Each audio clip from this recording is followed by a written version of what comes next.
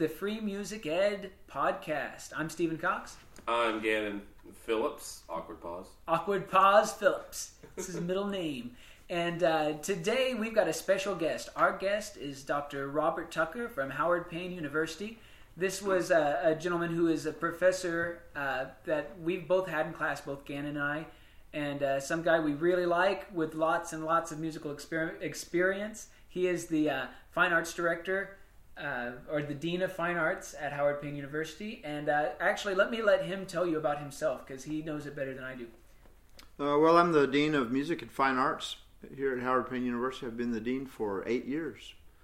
But before that, I was the band director here at Howard Payne, so I've actually been here a total of 18 years. Wow. I was 3 when you started at Howard Payne. Were you really? Wait, no, I wasn't. I just deducted 4 years off of my age. I was 7. Thank you. I forget how old I am. But before that, I was a public school teacher in Stanton, Texas, which is a small town outside of Midland. Stanton. Man, that's way out there. Yeah.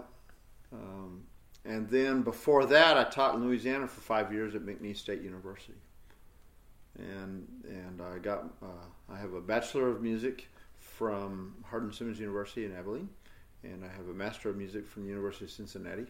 And I have a Doctor of Philosophy in Fine Arts from Texas Tech University. And I'm also currently working on a Master's of Business Administration from Howard Payne University. So once I finish that, I'll have 4 degrees.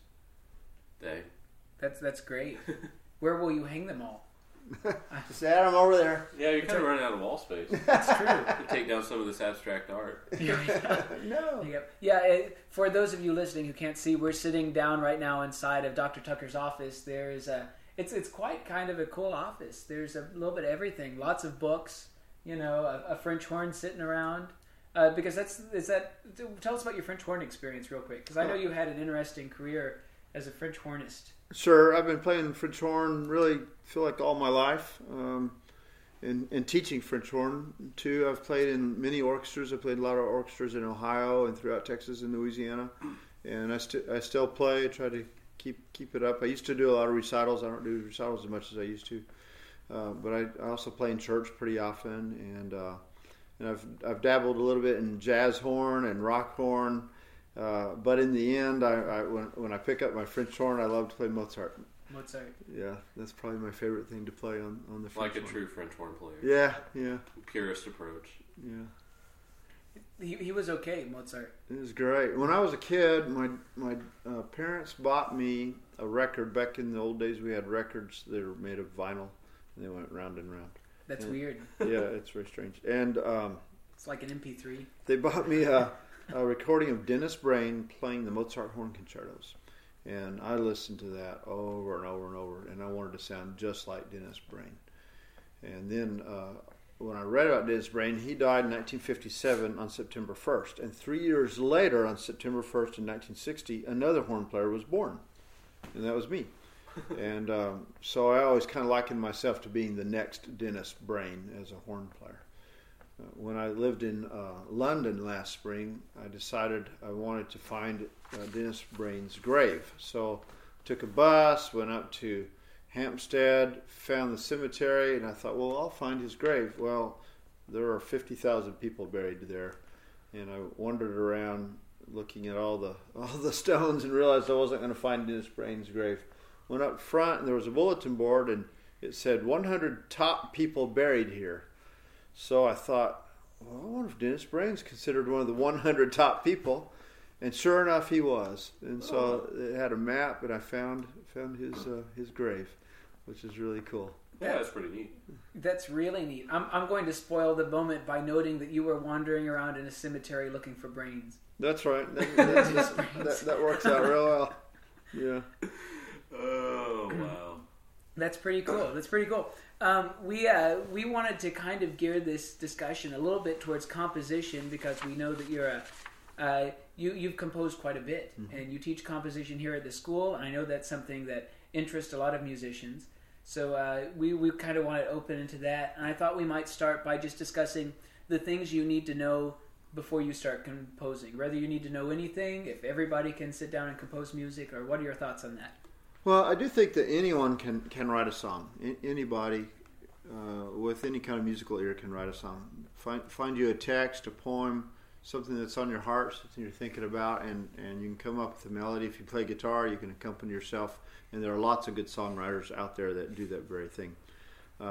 But I think that there's another level of composition that the more you know, the better you'll be at it, and you can be a good composer writing classical art music, or you can be a composer writing jazz or children's songs or folk songs or church songs or rock songs or whatever you want to do. I think there are lots of different things you can write, but it is helpful to know something about music before you jump in. So everyone can. The more you know, the better you'll be, and that's generally true. That's like a motto. That's been a motif in the last 3 podcasts we've done. Is, do you have to do this? Well, maybe not, but will it be better if you do it? Yeah. So I think the first thing to do is kind of decide what you want to write, what kind of music you want to write, and then listen to lots of that kind of music, whatever that is. That could be jazz, it could be country western, it could be art music, it could be Mozart or Beethoven, or it could be film scores or whatever. But with the internet, you have access to all kinds of music that you can listen to, lots and lots of it, and listen and decide kind of your favorite kind of sounds, what you want to hear, what you like, what you don't like. There may be things that you don't want to write, and that's helpful too, to decide, kind of limit yourself a little bit what you don't like. Do you have any services that you use for listening on the internet in particular? Well, I'm pretty obsessed with YouTube now, so I listen to that. But we also have access to Naxos Music Library and Naxos Jazz Music Library.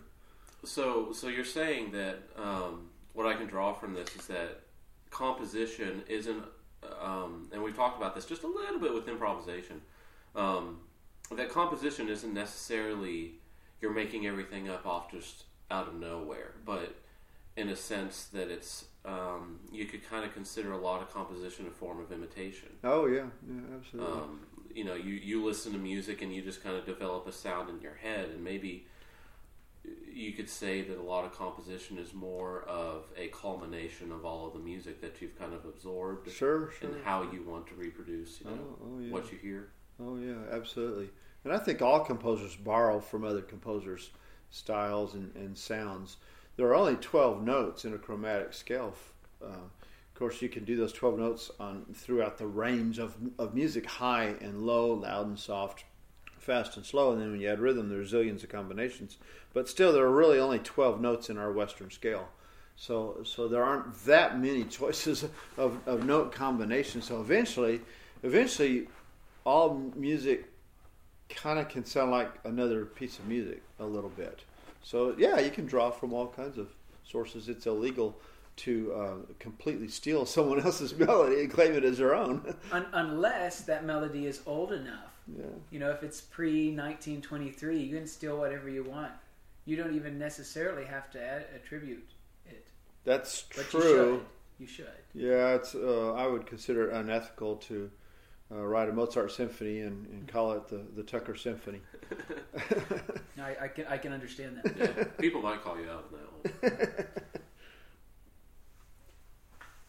one. But I think there are certain things that you got to know for music theory. You need to know your keys, and there are of course 12 major keys, but there are also as many minor keys and many forms of keys from that. So the more you know about your keys, the better off you are. Some people latch onto a certain key that they feel like is their favorite key. Of course, if you're a basic pianist, you might like the key of C because there aren't any black notes on it, and so you might write everything in the key of C. Or if you're a guitar player, you might say, well, I can play in the key of D because you got a D chord, G chord, and A chord, and that's cake. So pretty soon, all your music's in one key, and that doesn't give you enough variety of sound. So it's good to know as many keys as you possibly can, so you'll have the musical flexibility to change keys often. So when you're talking about these different music theory fundamentals, what do you think is the best way to learn them? Because I would say that it's through learning to play an instrument. And some instruments more than others may be specifically for the desire for theory, but What do you think? Well, the old school way, and it's still probably the best way, is to be a pianist, to use the piano as a springboard. And the reason for that is it covers the wide range. There are 88 keys on a piano, low and high. And so you'll learn your clefs that way. You'll learn bass clef and treble clef and be able to put your music together. And it gives you more variety of sound. Guitar is a real good instrument. It's got low sounds and high sounds, but it's all written in one clef. So it makes it a little bit challenging for people who want to write in two clefs. If the person only plays guitar, then they'll only be able to be well versed in one clef, and that's a little bit challenging. But you can compose music if you're a clarinet player, a trombone player, or a drummer, or anything. I mean, there are lots of tools at your disposal. Learning all your keys and notes and clefs and all those things. It's certainly possible. Mm-hmm. So backing up a notch, but maybe not. Say you got somebody who's kind of learning music, they're getting into it, they're diving in.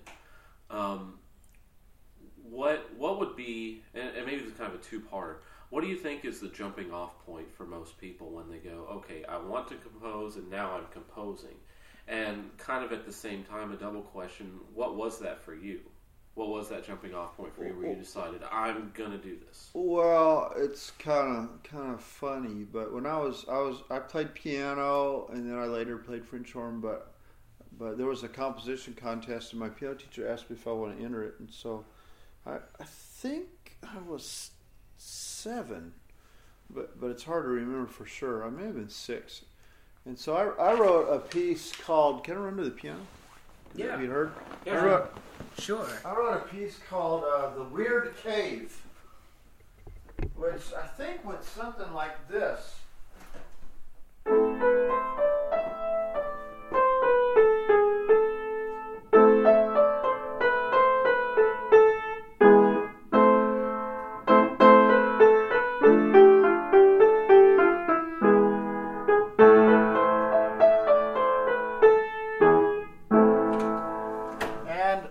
I guess they were impressed because I won, and I think it's because I was just a little kid. And because when I think about that piece of music, I think it's not very good. But it was called The Weird Cave, and that kind of prompted me to start writing more and more music. So I began to write music. I wrote through high school. And then I wrote a lot in college, and I won a couple more contests. And then I wrote a very challenging trio for tenor, cello, and piano that had a jazz inflection. It was very complicated, and the performance was terrific. It was my junior year, I can't remember, in college. And nobody liked it. Everybody hated it, in fact. And I had just got through winning a national, I think I was 3rd place actually in a national composition contest for a saxophone piece I had written. And I'd written another duet that had done real well too. In fact, I got some good comments from Alfred Reed. Oh, wow. I wish I'd saved it. He hand wrote a note and said, well, this is very, very good.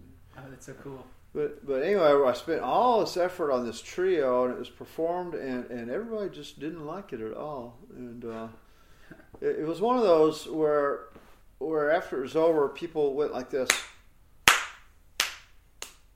and the clapping died down fast. and I realized nobody liked this piece, so I quit. I didn't write anymore for about 3 years. I just quit. Wow. I thought, well, that's it. I'm no good. That's tough. What brought you back into it? Did you just kind of gradually come back into it, or? Need. In fact, a lot of people need to think about this. If there's a functional need for a new piece of music, then someone's got to write it. So if you're in church and you need a new song, or if you're in a group and there needs to be a song or a piece for some sort of purpose, then someone's got to write it. So when I was teaching in Louisiana, the brass quintet we were in, we needed some new music because we didn't have anything. We couldn't afford to buy music, so So I just started writing again, and then after that, I've been writing off and on ever since. That's great. So, what do you think? You described your first writing experience as, I mean, it was positive. You won this competition, but you don't like the piece. What do you think people should expect out of their first few attempts at composing music? I think that there are some amazing geniuses out there that they'll put something down and it'll be perfect and they'll hit a home run and they'll make a mint on it. But for most regular people, the more you do it, the better you're going to be. And the first few times, you're just not going to be that good at it. Yeah, exactly. That reminds me of a Ira Glass quote that I really, really like. Ira Glass is a writer, really great storyteller. And he said, people always come up to me and ask me, how do you become great at what you do? Why are you so great at what you do? How can I do that? And his big thing was just keep doing it. Output.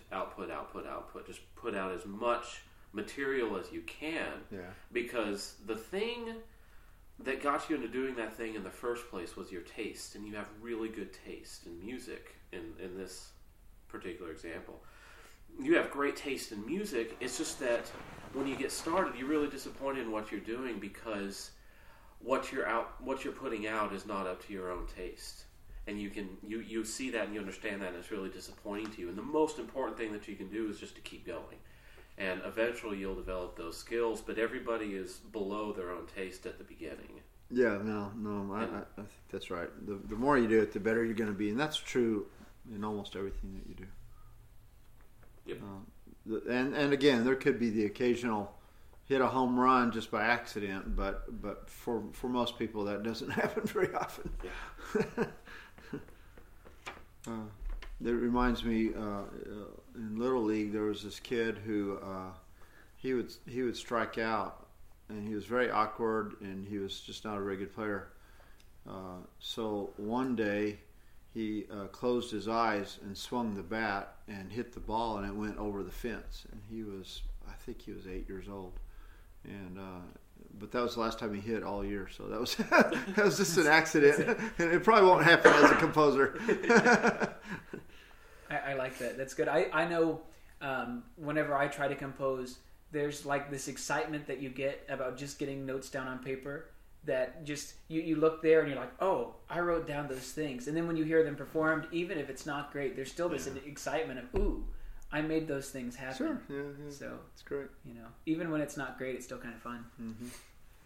But I think it's important to know the rules of music. The more rules you know, the better you can follow those rules and know how it all works. But also, when you know the rules, it gives you an opportunity to break the rules.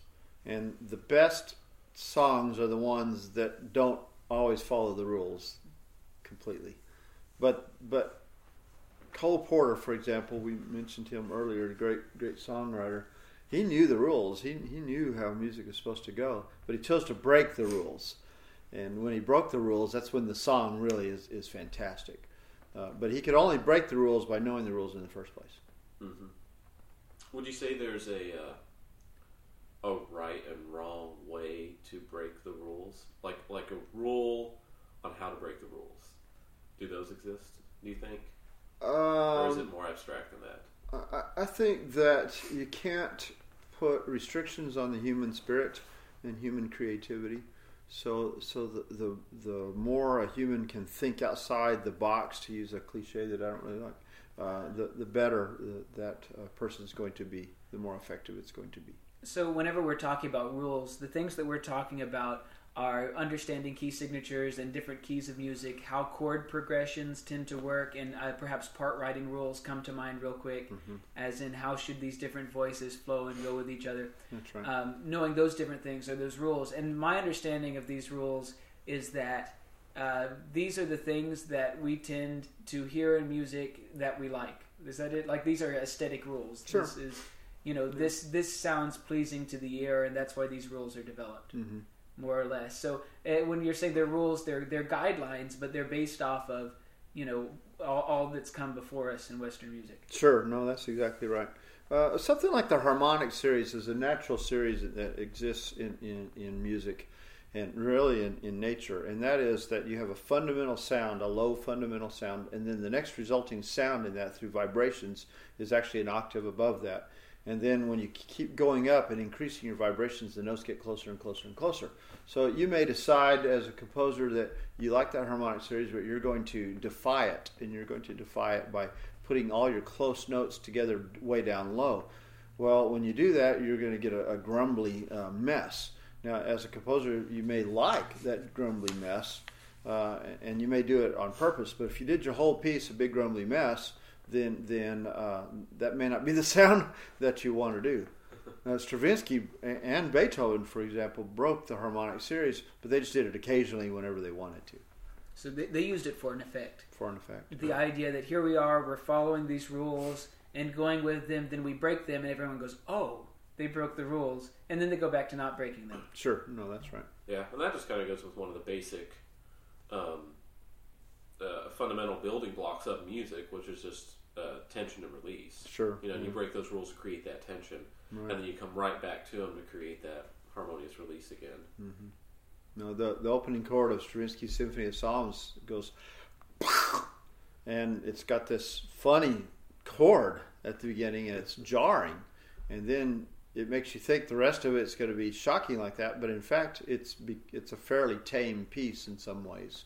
But his opening is not. It gets your attention real fast.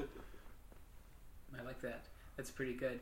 And so tame by Stravinsky standards. Exactly. Is that Yeah. it?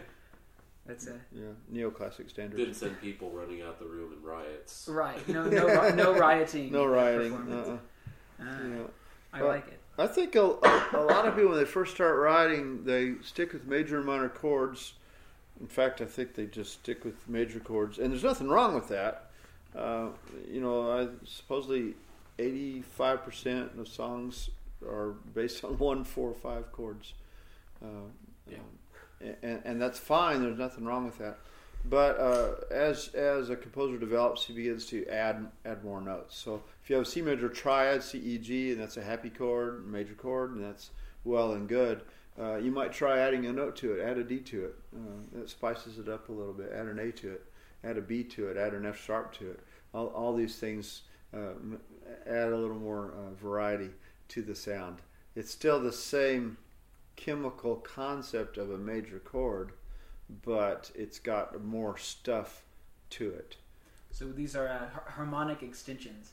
Yeah, that's good. Just adding another note into the major chord to give it a slightly different flavor while maintaining the same. Mm-hmm. Color. It's the way a jazz piano player always approaches it. They have their basic chord structure, but then they just decide what color do I want this chord to be, and then they just start throwing notes everywhere to develop different colors and stuff. At the beginning of Bohemian Rhapsody, when he's playing the B flat chord, he goes da da da da, and then he adds a G to that chord, G da da da da da G F, and so he adds a sixth, and then the very next one is a G minor chord, and this time he adds an A to it. So he colors his chord right from the beginning. Freddie Mercury is a great musician. Please know we are on a college campus in the Dean of School of Music talking about Freddie Mercury. No, he's really a terrific musician. Oh yeah, fantastic. I love Freddie Mercury. Yeah. I don't know if Steven's so much into Queen or not. Hey, it's good stuff. I think Queen is one of the greatest bands of the 80s. Yeah. I'm learning that's hard to cover Queen because of the vocals. The vocals are the range is so extreme. Who else can sing that stuff? No, I know. Yeah. Same as Stevie Wonder. It's just really hard to cover that stuff. Well, musically too. His music's not always so easy. But talking about vocal music, I think that every word has a natural rhythm to it, whatever that word is. It could be you are on the sofa. You are on the sofa. And people say that. They may say it differently, slightly here and there, but it's got a natural rhythm to it. You are on the sofa. You are on the sofa. So if you did it like this, you are on the sofa. You are on the sofa. That would sound funny. Or you are on the sofa. And pretty soon a word has a funny rhythm feel. And a lot of composers don't think about rhythm of the natural words, and they'll force a rhythm that doesn't work. I kind of want to go on a little bit of a sidetrack, and we can come back, but it kind of reminds me of one of my favorite stories that you ever tell. What's that? I always think about that when I think about musical rhythm. I always think Jeremy Lewis. Oh yeah. I love that story. Yeah. The Jeremy Lewis story. I wrote a piece of music where in honor of a young man who was killed in an auto wreck, and what I did was I thought about his name, Jeremy Lewis, da da da da da da da da da da da, and I realized it could be in 7/8 rhythm. Da, da, da, da, da, Jeremy Lewis, da da da da da da da da da da. So I just wrote a lot of it in 7/8 based on his name. That's kind of cool. Yeah, I like how you had to write that piece of music though. Yeah, that was quite an adventure. That was a toughie. It all happened real quick. It did. It did. I had promised the family I would write this music, and I didn't get it done. So I called Jeremy's mother and I said, "I'm sorry, I didn't get this done." And she got sniffy on the phone, and she said, "I understand. You're busy." And so I said, "Yeah, I've been real busy." But it was like a knife going in me. So over about 3 days, I think maybe 2 days, I stayed up all night for a couple nights and finished the piece. It's actually been one of my most successful pieces. Yeah, it was right before a band concert too. It was. You had like 3 or 4 days to pump that out. It was fast. Yeah. And then performed it at the concert. Yeah, it was furious writing. Yeah, that was one of the times in my life when I almost felt like I was having an out-of-body experience as a composer. I was writing at a breakneck speed where I wasn't totally aware of what I was writing. Oh, you got in the zone. I think Handel must have done that when he wrote Messiah. Really? You think so? Because there's so much. In 28 days, he finished this piece that's 2.5 hours long. Yeah. And I think that every now and then a composer gets just inspired and just does that. It doesn't happen often, so when it does happen, jump on it, do it. It's like an instinct almost. Yeah. Yeah. It was a good feeling. I remember that. I have those same experiences, and you would all say it's kind of a composition experience, but I have those same experiences sometimes playing jazz and soloing. Sure. Is that the best soloing experiences and the best solos that have come out the end of my horn have always been those times where I'm really not in control of what I'm doing anymore, and it's like an instinctual level of performing at that point. Yeah, and there's a lot of performers like that. Charlie Parker was like that. I think Jimi Hendrix was like that. That Harold guy, what's his name? Something Harold. He's a trumpet player and he has severe schizophrenia. Oh, really? Yeah. Very famous jazz trumpet player. He's fantastic. It's weird because he's just crazy until the horn goes to his face. How fun. And then he totally transforms into and he's a great ballad player. Yeah. You know? Wow. Anyway, that's Keith Jarrett when he was playing a lot, kind of got that way every now and then. You could hear it. He was just producing so much music at such a high level that he wasn't thinking about it. It was just happening for him. I kind of think Mozart was that way. I think Mozart was writing so well that he almost wasn't aware of everything he was doing. Well, and what's neat, I mean, as young as Mozart was introduced to music, and as intensive as it was through his early life, I must have been as natural to him as speaking in many ways. Yeah, no, I think it's true.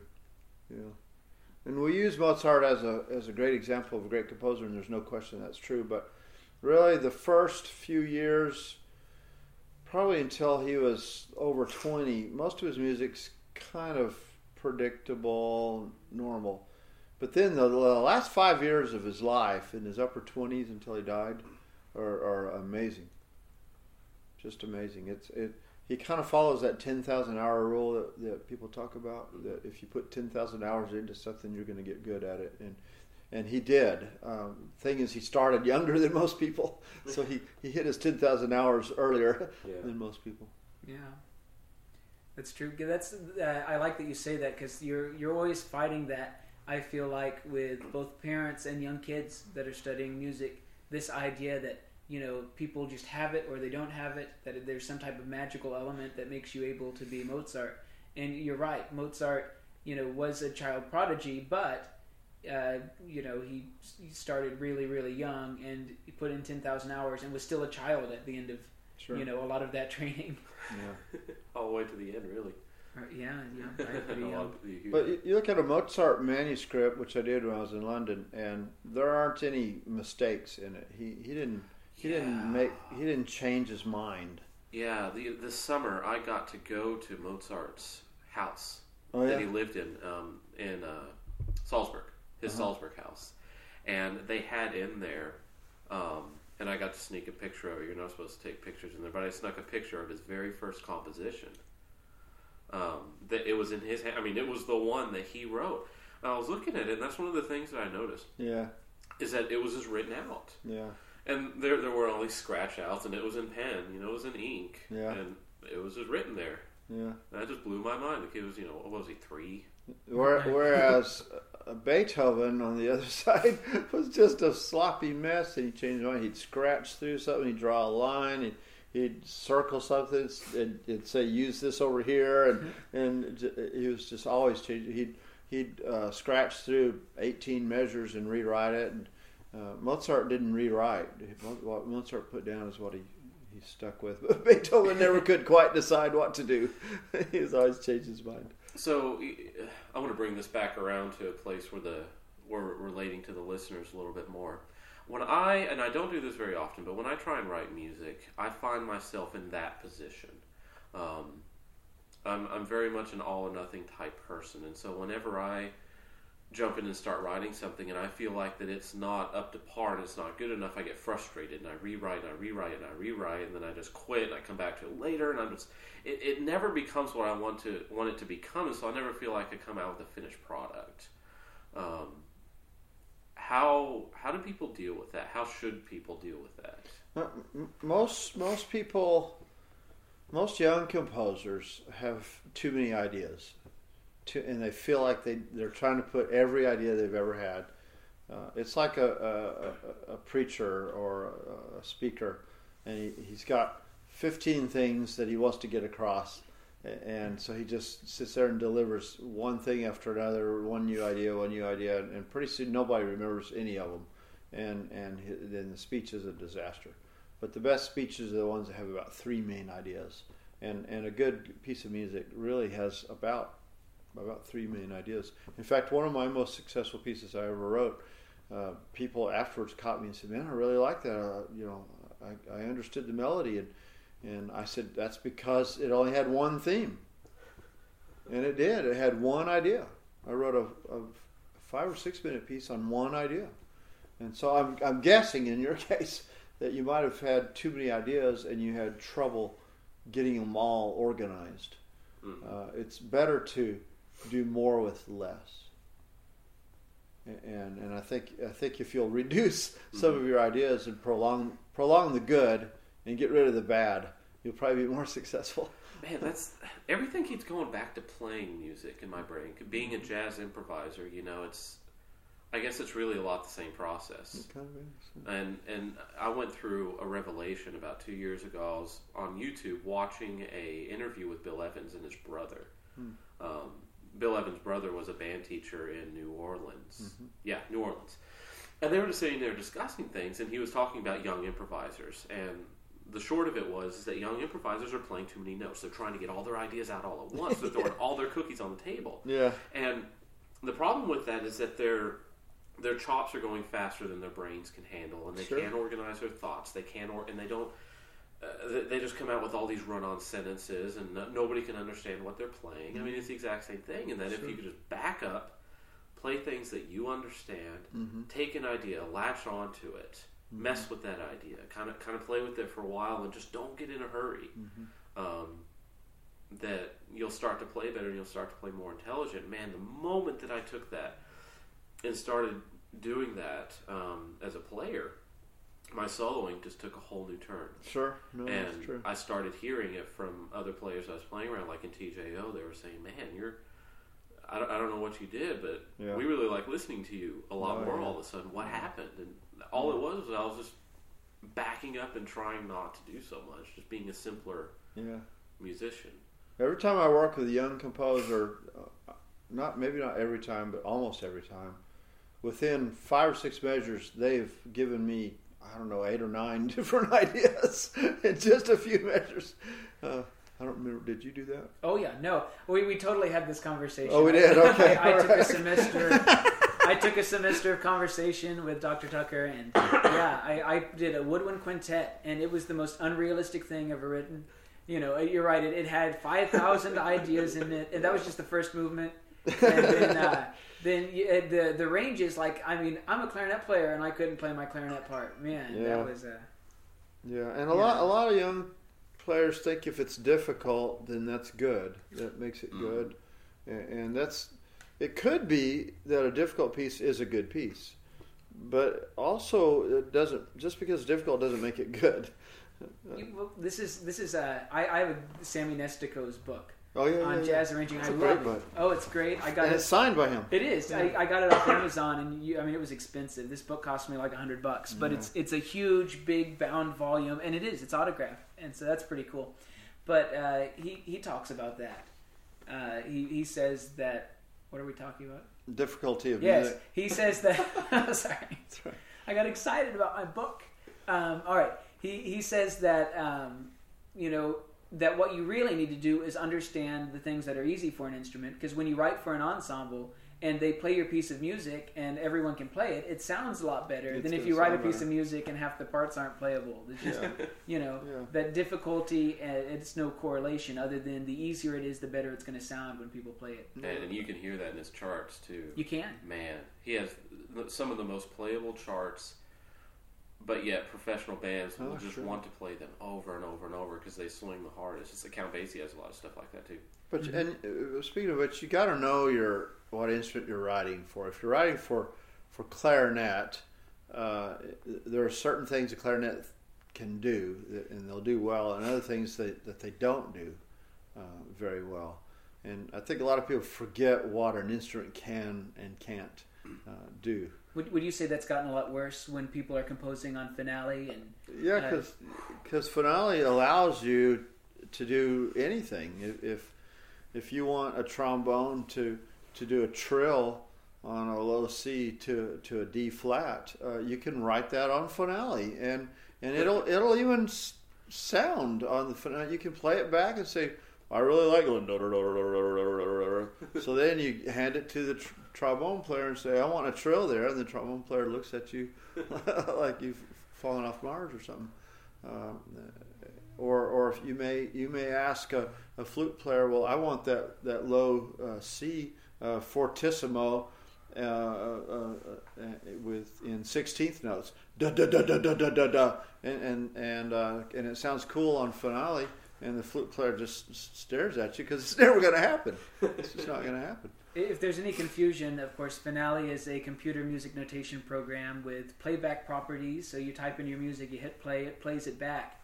But sometimes you can be unreasonable and still hear it play back on the computer. So you really need to know what every instrument can and can't do and bring out the best in the instrument, not the worst. Mm-hmm. and I guess you got to know who you're writing for as far as ability level goes. Oh yeah. That's tricky because you if you're writing a commercial piece, which most people are not going to be doing on their first compositions, but if you're in that situation, then you're probably going to be writing for a group of players that all have the same ability level.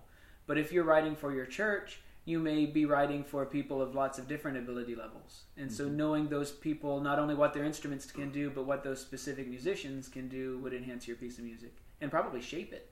Oh, yeah. You definitely got to write for who's going to perform your music. That's for sure.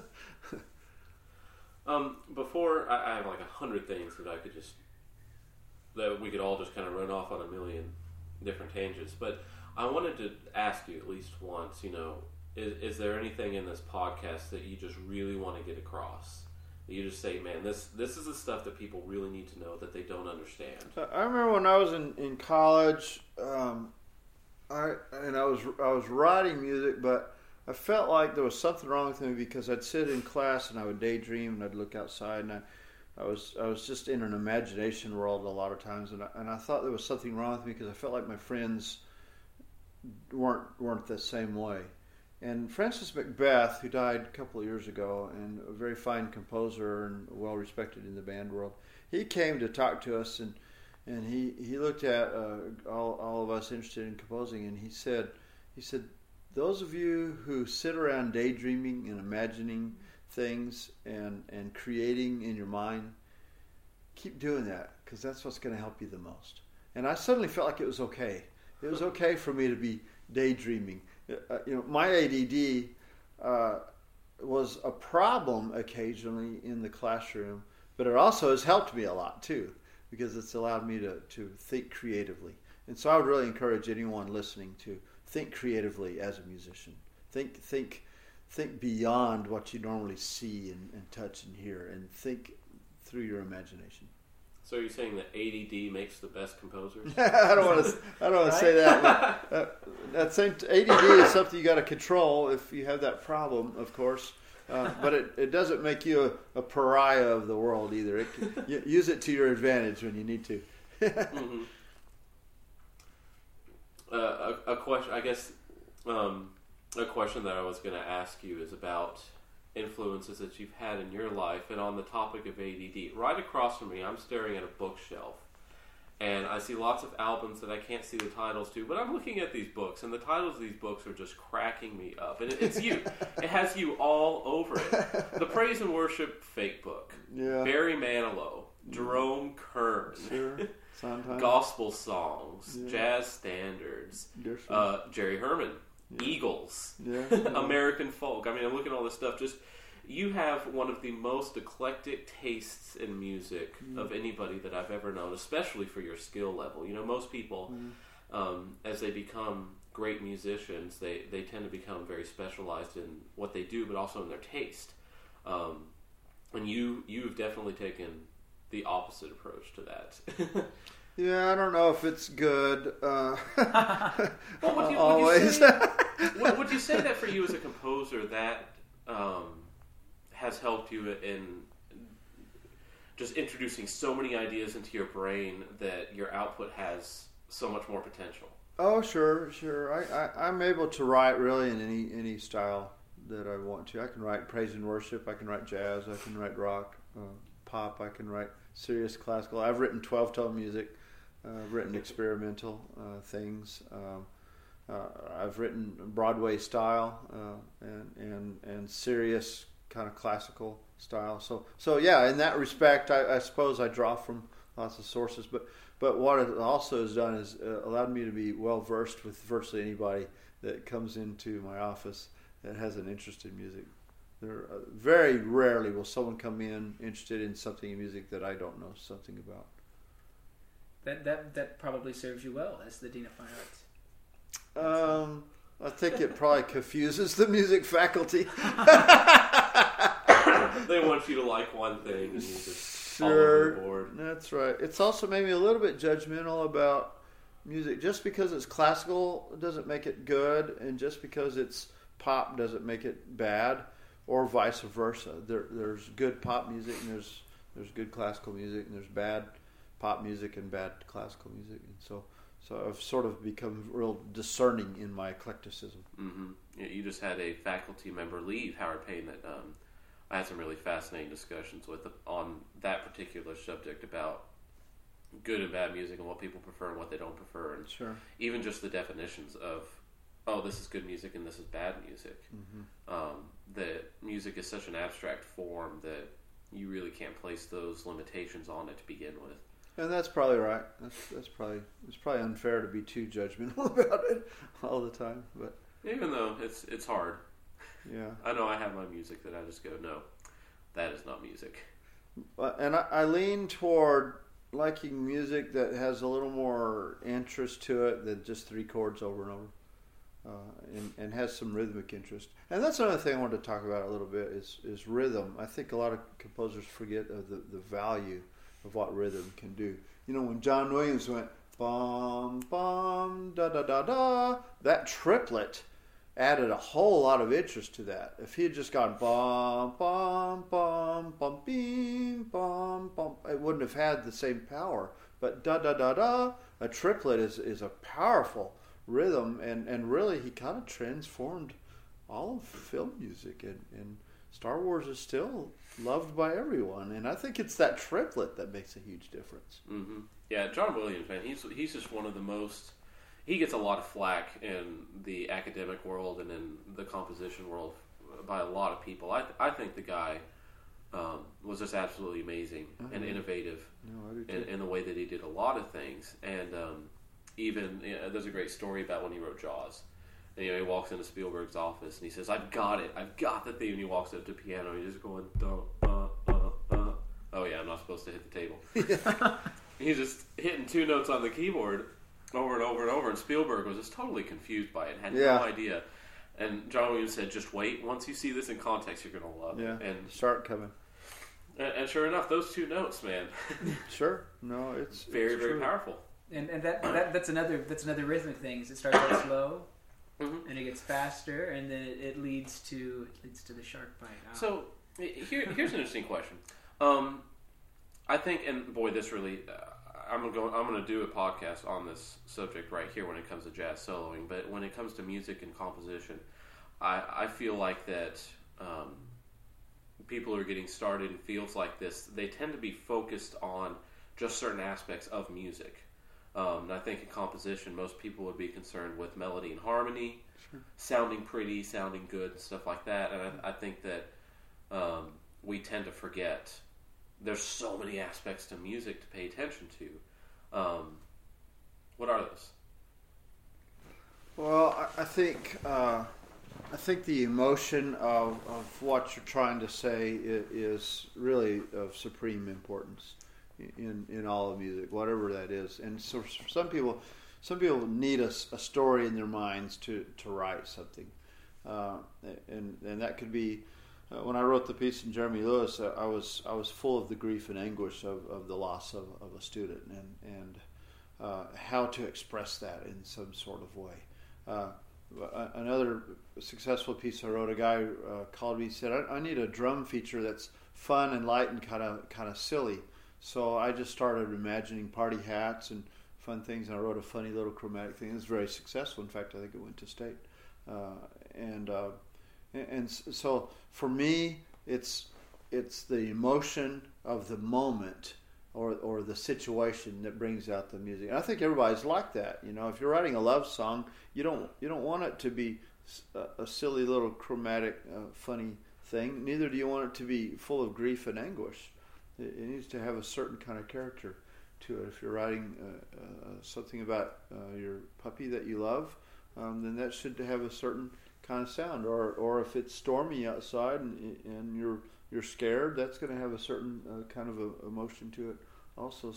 So I think that music's got to have some emotional content to it. All music.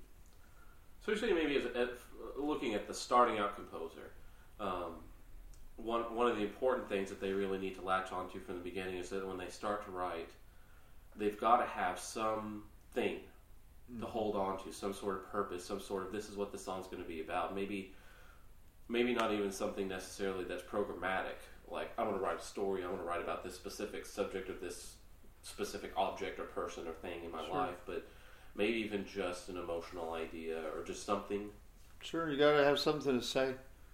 Some people say it through words, some people say it through actions, some people say it through drawing, but for a musician, he or she says it through music, and say what's in your heart. Say it through music, whatever that is. Mm-hmm. Rule number 1, right there. Yeah, say what it is. But again, I don't want to minimize I want to emphasize the importance of imagination and expression and communication, and the power of emotion for sure. But also, it's real important to know your stuff.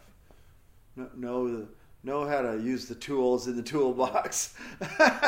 Yeah. So, what about those more mechanical devices? Like we talked about. There's harmony, melody, and there's rhythm. But what are some other devices that beginners can start to use in their composition that maybe they're just not thinking about yet? I mean, dynamics ones that come to mind real quickly. Sure, articulation, dynamics, and all that. Don't be afraid of the rest. A lot of people think you have to have constant sound, but a rest, a well-placed rest, is just as meaningful as sound a lot of times, I think. A great preacher, when he's preaching, he'll pause occasionally and let things soak in, and then he'll move forward with what he's going to say. And music needs to do that too. So don't be afraid of the rest. Don't be afraid of the big unison moments. Sometimes people think that the thicker the music is, the better it's going to be. But a well-placed unison. When I heard Bruckner's Seventh Symphony when I was in London, he's got this huge, long section of unison, and it's just wonderful music. And it's just everybody doing the unison. And don't be afraid of the homophonic moment. That is when everyone has the same rhythm together. That's an effective thing to do. Polyphony means many sounds, and polyphony is a great effective tool to use whatever you're writing for, choir, band, jazz, whatever. But homophony, same sound at the same time, is also a pretty powerful tool.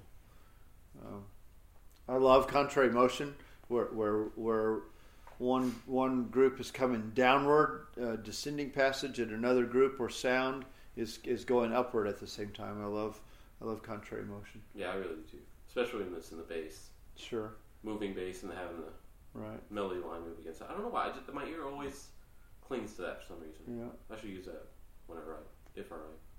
Right. But I need to start writing. You go write something. When you're young, you learn not to do parallel motion, but parallel motion is also very effective. Also, a lot of composers has its own word even. Sure. The planing. Planing, yeah. Stravinsky used that real well in Petrushka. So all these things, the more you listen and decide what you want to do, and then don't be afraid of that magical moment that happens in music. In Rhapsody in Blue, Gershwin heard a clarinet player. Was this you telling me this? Or was that you? I would guess it would probably be him, but I don't know. Yeah, I don't know what you're He's talking a clarinet player. Right. I heard a clarinet player in the back just goofing around on the music. It went da da da da da ba, and he heard someone just warming up, going, and he said, "Oh, that's what I want to do. Do that." So he liked, and so it happened that way. Taking those sounds around you. One of the things that I was thinking about, one quick thing. Do you compose on an instrument? Do you compose at the piano? Or do you compose with pen and paper? Do you compose at a computer? What's your setup? I compose at the computer using Finale, and I'm well versed in Finale. But I'll only do 8 to 16 measures before I'll run to the piano and check it, and give myself some more ideas. So I keep a piano pretty close at hand. Has it always been that way? Just about, yeah. And then I keep my horn close by, or every now and then a guitar. So I like to keep an instrument, a real instrument near me, so it's not just a computer-generated thing. Otherwise, it becomes for me, it becomes a mental exercise, and I want it to be an expressive exercise. I have to write music expressively, not just cognitively. How do you feel about? I guess it's kind of the same thing. How do you feel about the sampling technology that's coming out? I mean, they're getting better and better by the year, and that stuff works in conjunction with writing programs now, like Finale, where if they don't know what I'm talking about, live sampling is where they record instruments in live, and then they make them to where they can be used with these MIDI programs, so that whenever you write music into this program, it sounds very, very realistic because it's essentially being played back by real instruments. Yeah, no, it's fascinating what all you can do with technology these days. It does sort of circumvent the live performer a little bit. You can sample. I heard a guy, I was hanging around a guy that was into sampling, and he got excited about a cricket. He said, "Wow, listen to those crickets." We went outside, we sampled the crickets, and he put that into his piece. Well, I liked it too. I thought that was very cool. But then I got to thinking later, what if you're doing a piece, you can't bring in a bunch of crickets and say, chirp. so you got to use a recording, and it doesn't seem to have quite the same impact on it. Right. Do you think that for you as a composer, would that having that, what do you think that helps you or hurts you? I love the variety of sounds that are out there, but I also try to keep in mind the human being. So I guess in a way, all the options. It's kind of like when you go to a movie store and you're going to check out one movie to rent, and you look and there's 200,000 movies. And you sort of get overwhelmed, and sampling is a little bit like that. It can overwhelm you, and sometimes if you have too many things at your disposal, that's going to complicate your life. So I guess in the end, I think it's harder on a composer, all the sampling options. It's still fun, but it makes it harder in a way because everything's available to you through sampling. So I guess you would encourage what I hear encouraged a lot, and that is to try to write for instruments that can be performed, that are in your life. So if you know a piano player, then write for a piano. Sure. If you know a trombone player, write for a trombone. Don't write for people that won't, that you don't have nearby to actually perform it. Yeah, and man, teaching public school is a great opportunity because friendships change a lot, particularly in junior high. So there might be 2 flutes and a snare drum. And they're all best friends. They do everything together, and so you look on the catalog. You can't find a flute duet accompanied by snare drum anywhere. So write one, and so there's a great opportunity and they'll play it. They'll be excited. They'll get to do music that's written for them, and you as a composer have written something that's kind of cool. My last job, I was working at a small school, and the group that I had in my high school was 15 students. And there aren't a lot of ensembles for those particular 15 students, and then full band pieces are written for 80. So there was nothing in between. So I was constantly writing and arranging for this group, and so just by doing that and having to do it on a weekly basis, it improved what I was doing a lot. And you get to hear your music that way. Mm-hmm. How many times do we write music and it never gets to be performed? But if you write it for real people playing real instruments, they'll do it. You get to hear it. It's a trip.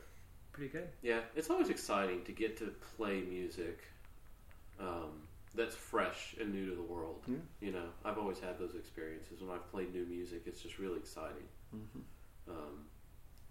Whether it's something that's written by a student on a recital or something like that for a composition, or whether it's written by just a great composer. I've been on both sides of that, and it's always exciting regardless. All that choral music on the wall that I wrote, I've written other choral pieces, and I'll show them to the choir director, and he's not quite as interested because they've been performed before or they're written for someone else, but he loves having a new piece written for the choir here, and he gets pretty excited about that. So you're right. Mm-hmm. You're right. Something about the freshness of it. Yeah, in TJO we had a piece written for us by Gordon Goodwin. Oh yeah, really? That was really, really neat. It was a good piece? Yeah, it was really cool. Well, he's a great writer. It was really cool. Yeah. Just that experience of, bringing this music to the world. But he's a great example of a writer that chooses 1 or 2 ideas and expands on it for a whole piece. Mm-hmm. He does that really well. He doesn't have too many things in one great piece. Well, and that's he's got some pretty playable charts too. He does, yeah. He's got some hard ones too. Yeah. Right. Got both sides of the realm. He's writing for the best musicians in the world. Sure. He has some of the best players there are in his bands. I do think for like junior high or beginner level music, it's hard to be just overly creative because of ability, and then we've fallen into the key of B flat as the preferred key. And so if you're writing everything in B flat on pentatonic scales, over time it's all going to sound the same if you're not careful. You almost have to be a better writer to be creative for younger students. Absolutely. That's a frustration that I've spent a lot of time in my life talking to a lot of band directors and small school directors, especially 1A, 2A directors. That's a big frustration for them, picking music for their kids that's both playable and interesting to them. Because, like on the PML list, there's a handful of pieces that fit that mold, and that's it. I think that's getting better. I've found more and more pieces that are written for groups of lower levels that are actually really great pieces. Yeah. That they've decided to become more harmonically rich, even though the ranges are limited, and even though some of the rhythmic ability is limited of younger players. I'm hearing some really neat stuff. Yeah, there's a lot of new composers budding out right now that are doing some great That's work. good. That's good. Yeah, I like. Well, do you have some thoughts that you kind of want to close with? Let me see. You had a great list covered- here. That was good. Covered things. I would really encourage people to have a good bass line. Seems to me the best music, the best songs they have a strong bass line. I know Michael Jackson, when he wrote his songs, he would kind of write his bass line first.